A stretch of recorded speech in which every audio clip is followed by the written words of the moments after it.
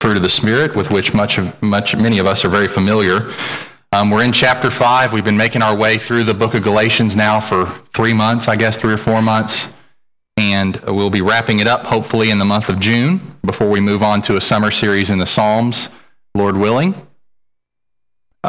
In chapter 5, Paul's been talking about what is the lifestyle that is characteristic of someone who has been justified by grace alone through faith alone. That is someone who has been made right with God, not on the basis of what they do or have done, but on the basis of what Jesus has done. In chapters 1 and 2, he lays out what his gospel is, what is the message about Jesus that he's been preaching that's been under attack in these churches. And then in chapters 3 and 4, in chapters 1 and 2, he lays out sort of a biography of himself. And then in chapters 3 and 4, he starts to unpack what the gospel is that he's been sharing with these people and defending and seeking to bring these churches back to. And then starting in chapter 5, he starts making his way into ethics, into practical Christian living, issues related to how this gospel is to be worked in us and bear fruit in our lives. And we find ourselves this morning near the middle of that ethical instruction where he's talking about the fruit of the Spirit. I'm going to go ahead and give you the outline in advance this morning so you can know where we're going. We're basically going to answer 2 questions from verses 22 through 25 under 2 headings. The first heading is knowing the fruit, and the second heading is growing the fruit. Knowing the fruit, what is the fruit of the Spirit? And growing the fruit, how does the fruit of the Spirit, how is it born in our lives? How is it born out in our conduct? So that's where we're going, knowing the fruit and growing the fruit. Knowing the fruit, verses 22 and 23, growing the fruit, verses 24 and 25. Let's take knowing the fruit first. Verse 22, but the fruit of the Spirit is love, joy, peace, patience, kindness, goodness, faithfulness, gentleness, self-control. Against such things there is no law. Let me say 3 things before we get into the specific fruit here. 3 things in general about the fruit of the Spirit. The significance of the fruit, first of all. Notice the significance of the word fruit. It kind of comes out of nowhere in this passage. Paul has not been talking about fruit. He described in verse 19 the acts of the flesh as the works of the flesh. And then you might anticipate, because this text in verse 22 starts with the word but, since it's a contrast, he's contrasting the works of the flesh, he might say, but the works of the Spirit are joy, love, joy. He doesn't do that. He uses the word fruit. Why does he use the word fruit and not works? I think there are several possible reasons or possible answers to that question. But one thing is certain. The way the works of the flesh work in the life of a Christian and the way the fruit of the Spirit works in the life of a Christian are different. And he's wanting to make that contrast. Works of the flesh, like he talks about in verse 19, and he gives that big list that Pastor Keith preached on last week. Those activities are the products of the remaining sin that's in the life of a believer. It's part of the remaining part of us that is still subject to the effects of sin in the fall. While it no longer rules us, while it no longer reigns over us by virtue of our union with Christ, nevertheless, that sin, that flesh that Paul describes, still exercises great sway in our lives, influence in our lives, tempting us toward these activities. And as Pastor Keith taught us last week and reminded us, and as you know by experience, the Christian life is one of great conflict between this Spirit, the Holy Spirit and His work in our lives and our remaining sin. So he's contrasting here fruit with works. Now, the word fruit means, if you think about how a fruit grows, fruit is rooted in soil and in the roots, and the fruit is what comes out.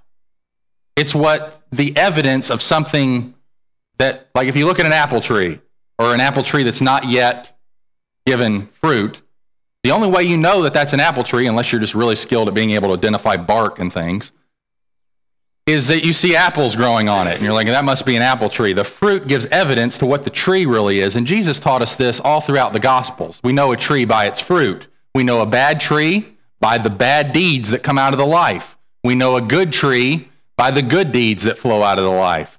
It's the tree and the heart that yields the life, that the life comes out of the heart. So here we see that he's talking about the fruit of the Spirit, meaning that the Spirit, as he comes into our lives and takes residence in our lives, his work, his activity is going to be evidenced by certain kinds of character traits listed there in verse 22, contrasting to the works of the flesh. Now let me say 4 things very briefly about fruit. First of all, when you think about fruit, fruit is inevitable. When fruit comes, if fruit is attached, or if the root is attached, or the branches are attached to the vine, then fruit is going to come. Fruit's going to come out. Think about also fruit being proportional. In other words, there's not all one harvest of one fruit in one person's life all over the place.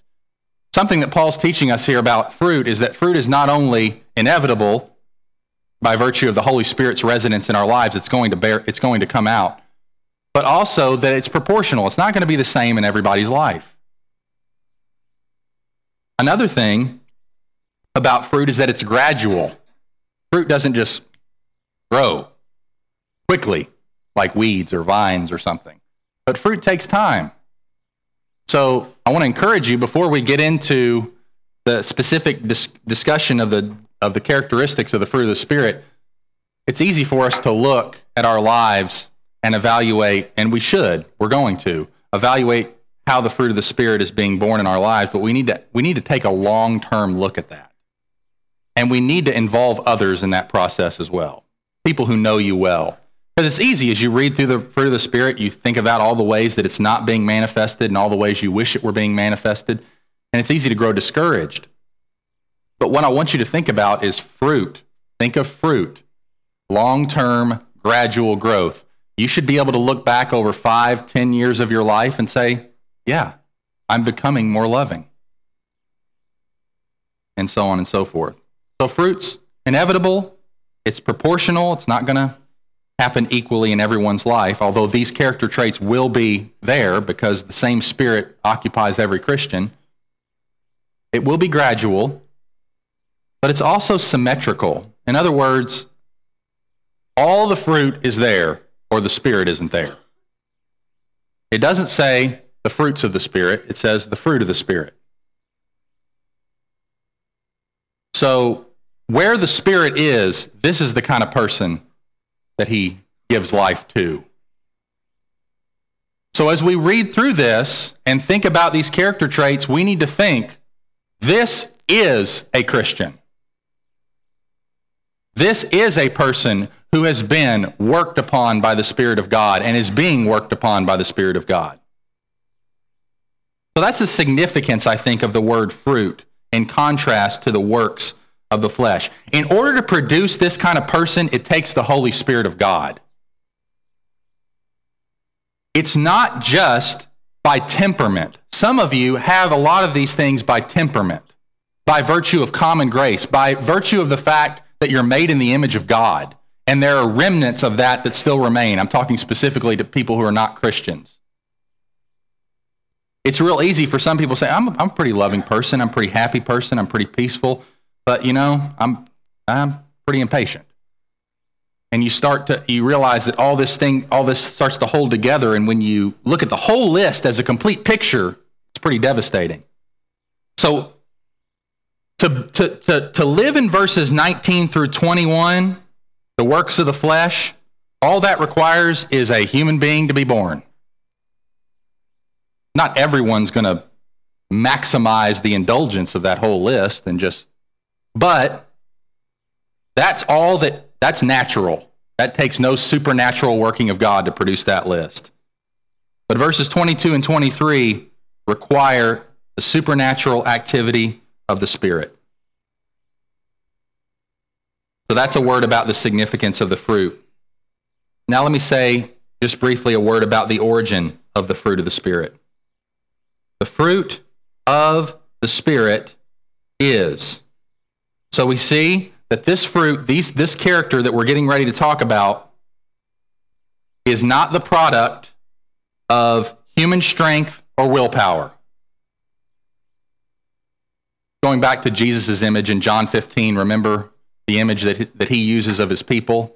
Jesus said, I am the vine, and you are the branches. If a man remains in me and I in him, he will bear much fruit. Apart from me, you can do nothing. So apart from Jesus, Paul's maybe picking up on this analogy here. Apart from Jesus, as I said, we cannot bear this fruit. This kind of fruit comes from union with Jesus Christ by faith. Now, let's move in to the description of the fruit. I said a word about the significance, a word about the origin. Now let's look at these 9 fruit of the Spirit. Last week, Pastor Keith showed us from verses 19 through 21 in the works of the flesh that they kind of fall under 3 categories. There are kind of 3 big categories that these works of the flesh fall under: sexual, spiritual, and social. Let's look at those again. Verses 19 to 21. Sexual, first of all, sexual immorality, impurity, sensuality. That's the sexual works of the flesh. Idolatry, sorcery, those are spiritual works of the flesh.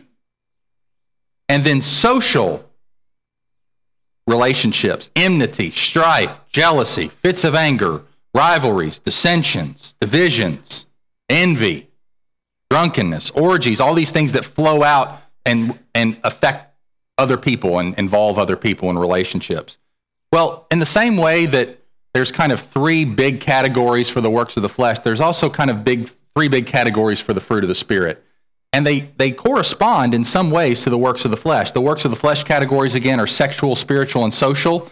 We could say that the fruit of the Spirit's categories are upward, outward, and inward. Upward, outward, and inward. Let's take those one at a time. First of all, upward.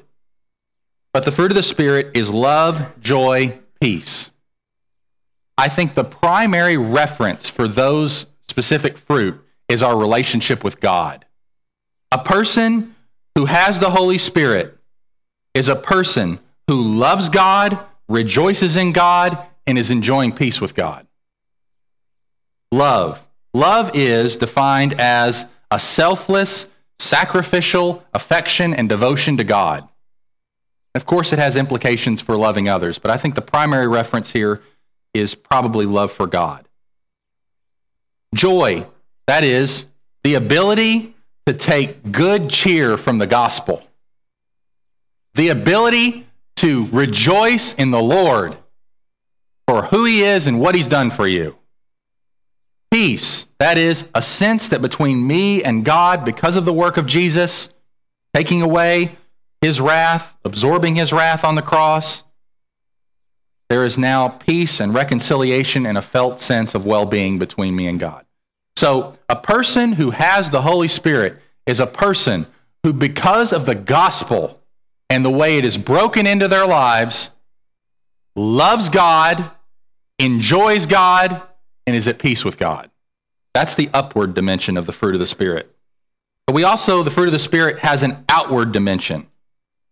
That is patience, kindness, and goodness. The next 3. Patience, kindness, and goodness. Patience is the ability to endure through difficulty graciously. Person has a slow fuse. They're long-suffering. They're not easily provoked. They're patient toward others, not easily provoked. Kindness, the constant readiness to help. The extension of God's grace to those around us through practical actions of caring and service. Being kind. And goodness, that is a willingness to be lavishly generous. So the fruit of the Spirit not only is evidenced by our relationship with God and the kind of relationship we have with Him, because the Spirit, when He's at work, He is drawing us closer to God. He's drawing us, He's taking us and He's moving us closer into an experience of the love and joy and peace of God. He knows that better than anyone. But the fruit of the Spirit is also moving us outward in love to others. And so He's granting us patience, and He's granting us kindness, and He's granting us goodness, and He's causing us to be not self-absorbed and self-centered, but others-oriented, ready to help, ability to endure people who are difficult for long periods of time and care for them and not go off the handle and do evil things. So upward, outward, and then lastly we have inward.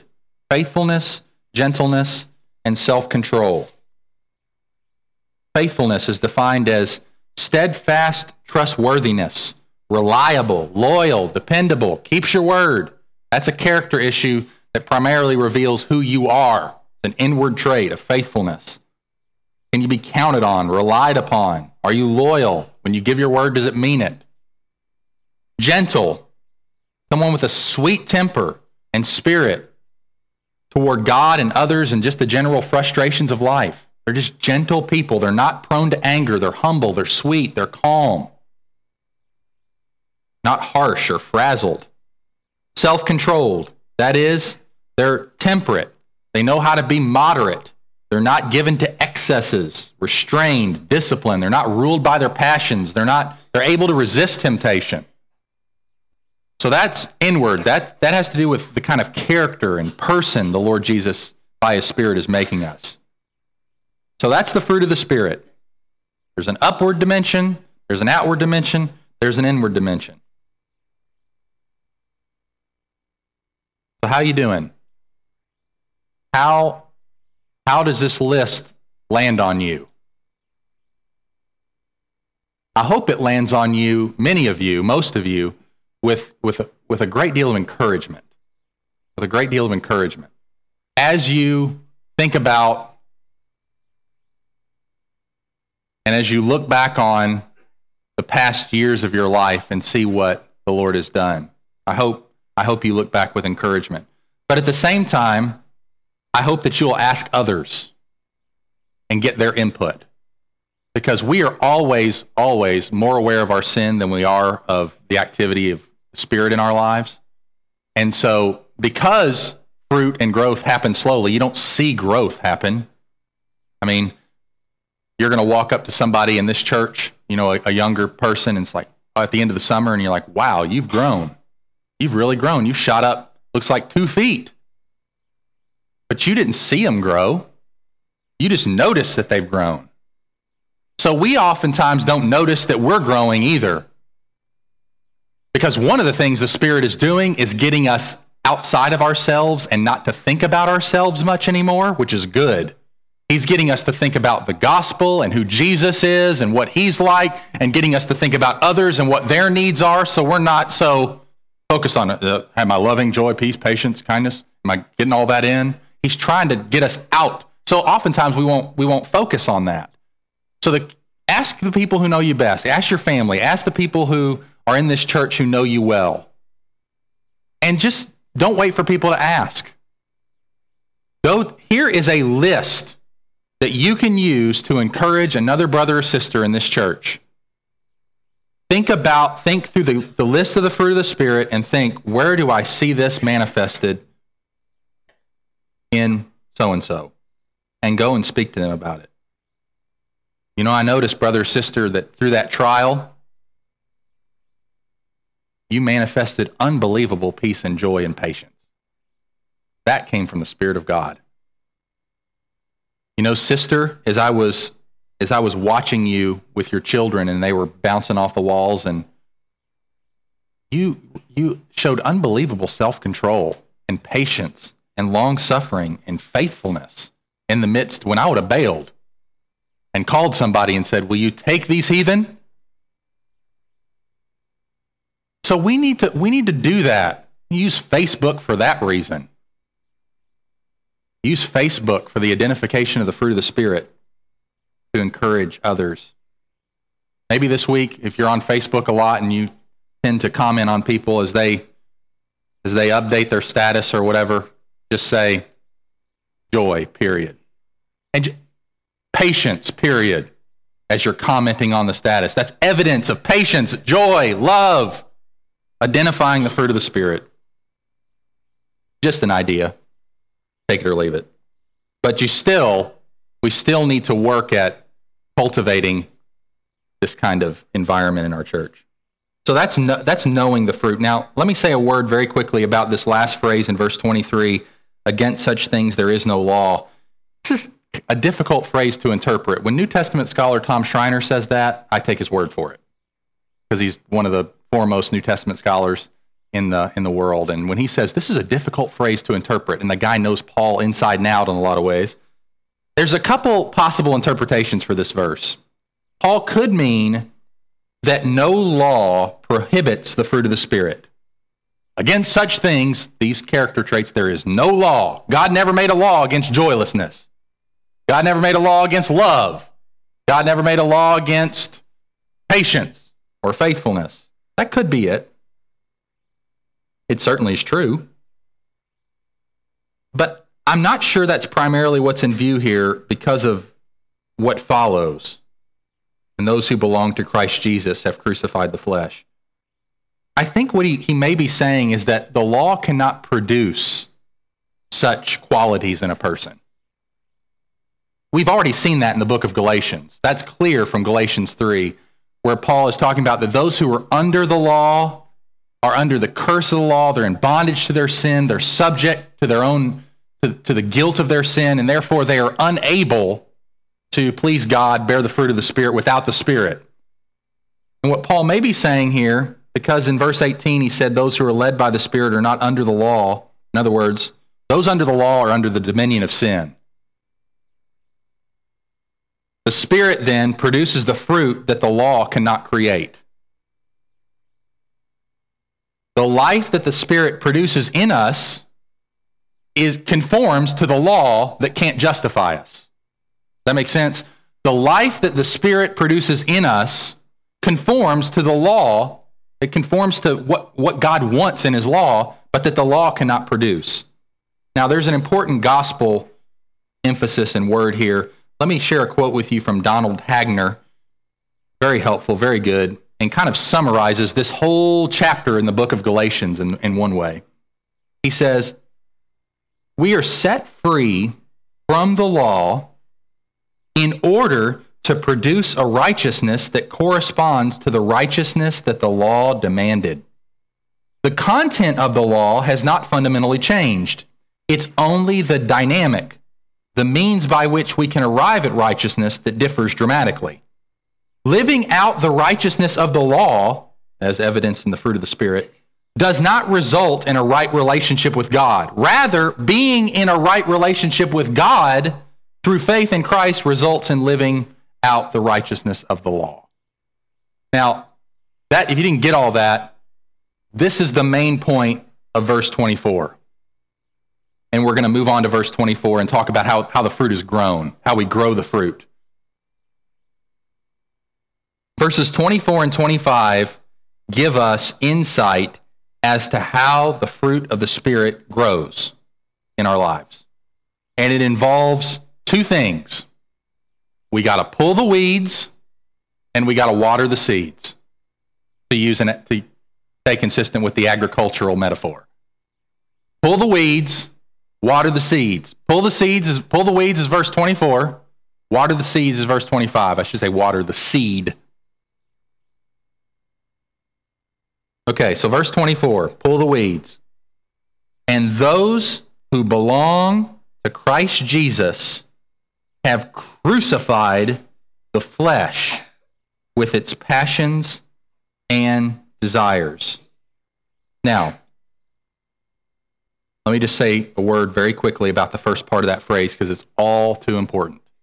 Those who belong to Christ Jesus have crucified. This is what sets Christianity apart from every other religion in the world.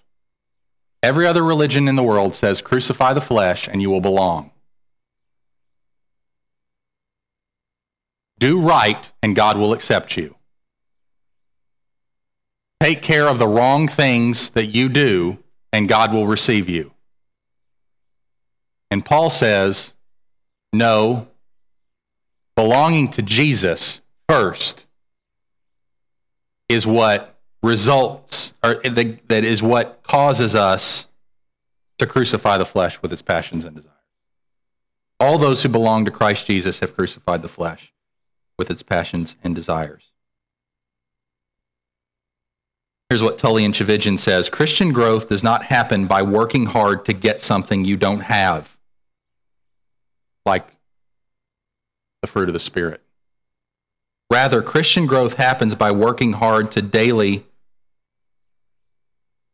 live in reality with what you do have. In other words, let me step back and let's ask this. At one level, if you're a Christian and you have the Holy Spirit, you have everything that you need for the fruit of the Spirit. It's not, in other words, the fruit of the Spirit is not a list of rules. It's not God coming to you and say, be loving, be joyful, be patient. Those are commands that are in other places. But the emphasis here is on the activity and the work of the Spirit in our lives. We should look at this and say, praise God, I belong to Jesus. This is who I'm becoming. Not without work, we're going to see that. Not without effort, but this is who I'm becoming. This is who I am by virtue of being a new creation in Christ who has the Holy Spirit. No longer a natural man dominated by the flesh. No longer dominated by sin and the rule and reign of sin over our lives. And we have a storm coming. You still hear me? Okay. There's some lights coming on. So, no longer under that, no longer submitting to that, no longer being in bondage to that. So, Christian growth then does not happen by working hard to get something that we don't have. It's working hard to live in reality with what we do have. That's key. That's key. And we're going to see that in verses 24 and 25. Now, those who belong to Christ Jesus have crucified the flesh with its passions and desires. This verse points us back to 2:20. Would you look there with me in Galatians chapter 2, verse 20, where Paul says something similar. I have been crucified with Christ. It is no longer I who live, but Christ who lives in me. And the life I now live in the flesh, I live by faith in the Son of God who loved me and gave himself for me. So at conversion, our flesh was crucified. Our sinful, the reign of sin in our lives was killed when we came to Christ. It is no longer we who live, but Christ who lives in us.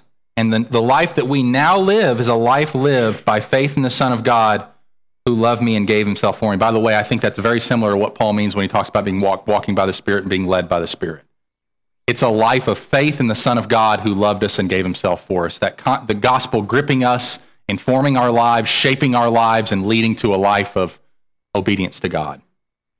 That's where the Spirit is leading us. So, let me quote Phil Ryken here on this verse. It says, we first crucified the sinful nature at our conversion when we came to faith in Christ. The trouble is that our sinful nature has a way of trying to climb back down from the cross. That's why it exercises some influence in your life. Why there's that conflict, trying to get back down from the cross. When it does, it's able to make a remarkably speedy recovery, partly because we have a way of helping it. We are sometimes tempted to remove the nails, help our old sinful nature down from the cross and nurse it back to health. This has to stop. Do not administer first aid to your flesh. Instead, treat it the way Jesus was treated at Calvary. From time to time, whenever it shows signs of life, say, oh, no, you don't. Don't try to climb back down from there. Get back up on that cross where you belong. Then pound the nails in a little deeper. If you belong to Christ, you have crucified the sinful nature with all its selfish desire. Do not resuscitate it. Do not give it CPR. Do not keep it on life support. Just leave it on the cross and let it die. Now, I like that word because it emphasizes the violence and of the word crucifixion and the way that we're to treat our remaining sin. However, in and of itself, that's not good enough. And I love what he said there. But just looking at it and saying, no, you don't, stop it. Get back up on that cross. That's the kind of violent attitude we need to have, but that's not going to solve it long term. Why is it not going to solve it long term? Because when Paul says you've crucified the flesh with its passions and desires come out of this. And as Jesus taught us, this kind of works of the flesh that still remain in seed form in our lives and still exercise influence, that stuff has to be dealt with at the heart and motivational level, because out of the heart flows all those things. So if you don't get down to the heart and what changes the heart, you won't change the behavior. No matter how much restraint you place upon yourself by virtue of what if other people find out about it, or whatever man-made props you can set up. So in other words, we have to get it at the level of the Spirit and not treat the flesh with the flesh, not treat the flesh with mere human effort. We've got to get behind that, look at the motivations that are driving the behavior. Now, what are the motivations?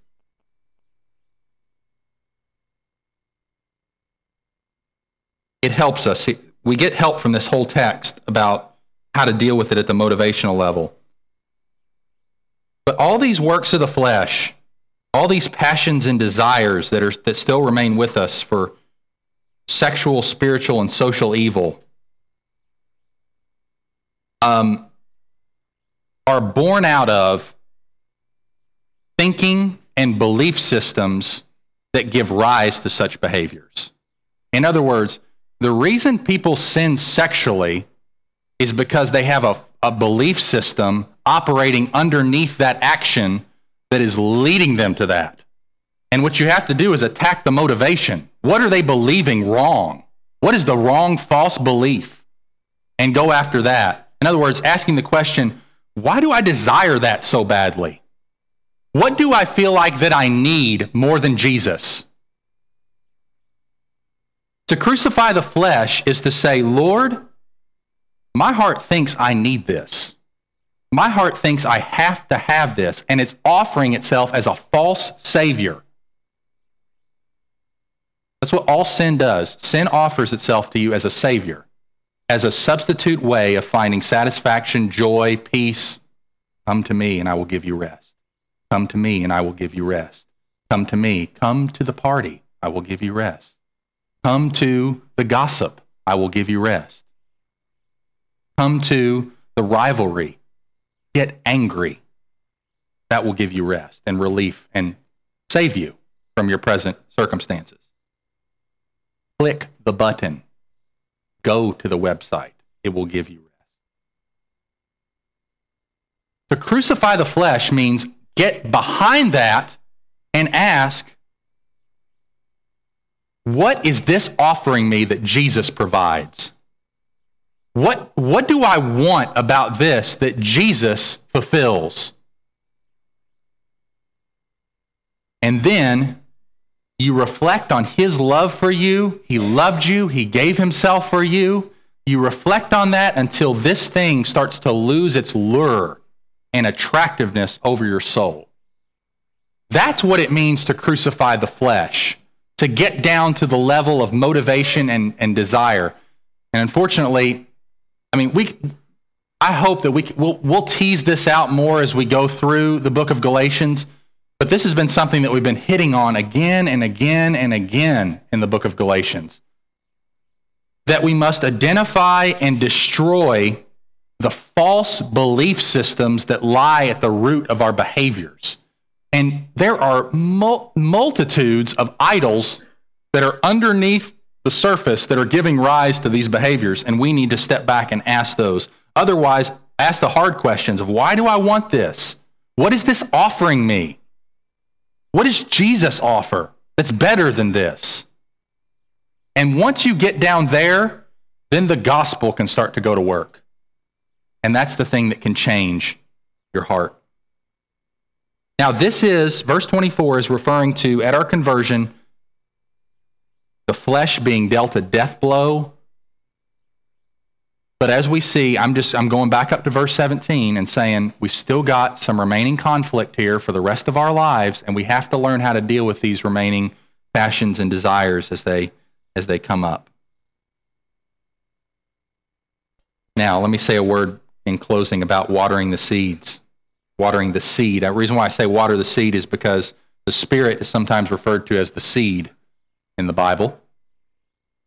And in verse 25, we get this instruction: if we live by the Spirit, let us also walk by the Spirit.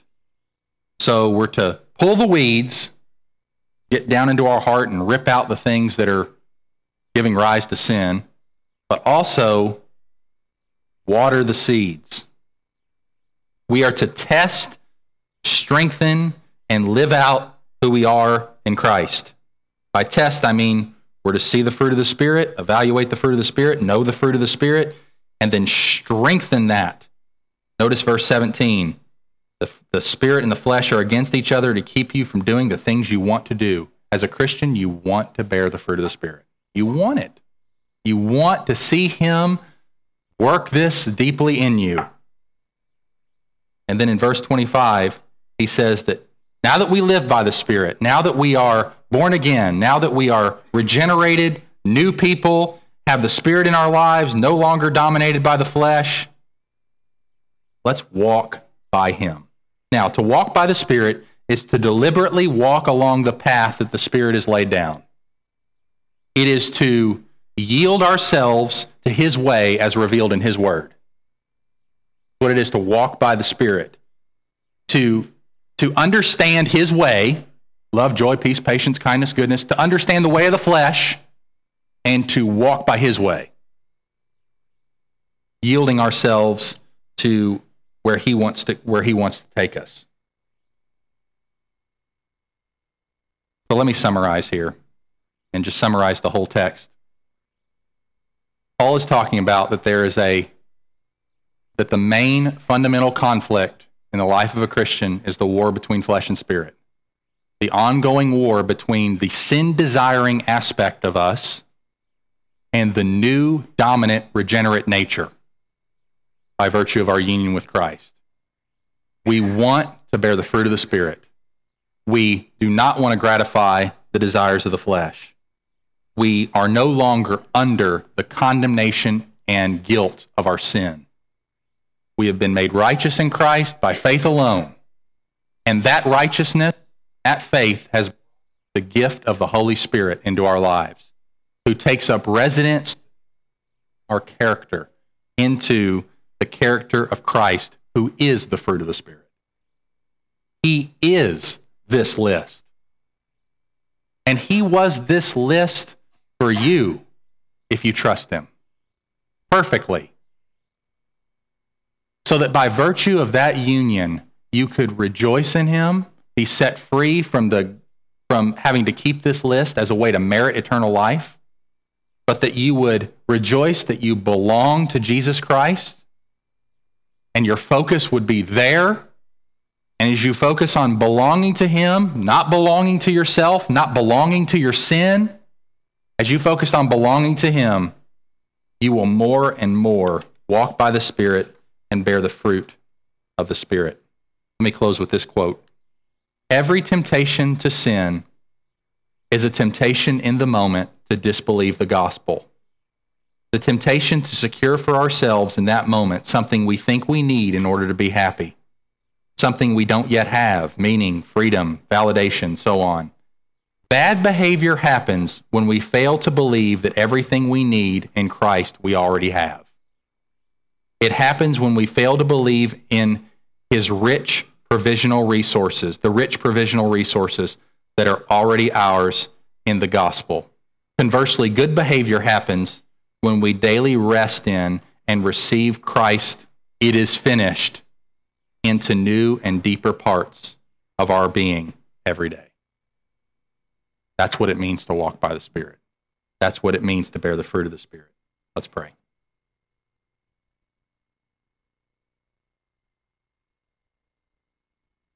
Father, thank you for teaching us this morning how to know the fruit of the Spirit, what it is, and also how it's grown. There's a lot of concrete ways that this needs to be fleshed out through discussion and prayer and interaction with each other, but it all comes back to the gospel. It all comes back to, what does the gospel say about this? How does this behavior, how is it influenced and impacted and shaped by the gospel? So help us, Father, as we thank you at one level that this is who we are and this is who we're becoming. Thank you that we are no longer dominated by the flesh, that we've been set free through being in union with the crucified Christ. For those of us who are here today who have no idea what this conflict is all about, have no idea what it means to be set free by the Spirit of God, to rejoice in the gospel and belong to Jesus Christ, we pray that you would give them eyes to see and hearts that desire this kind of freedom. And we pray all this in Jesus' name.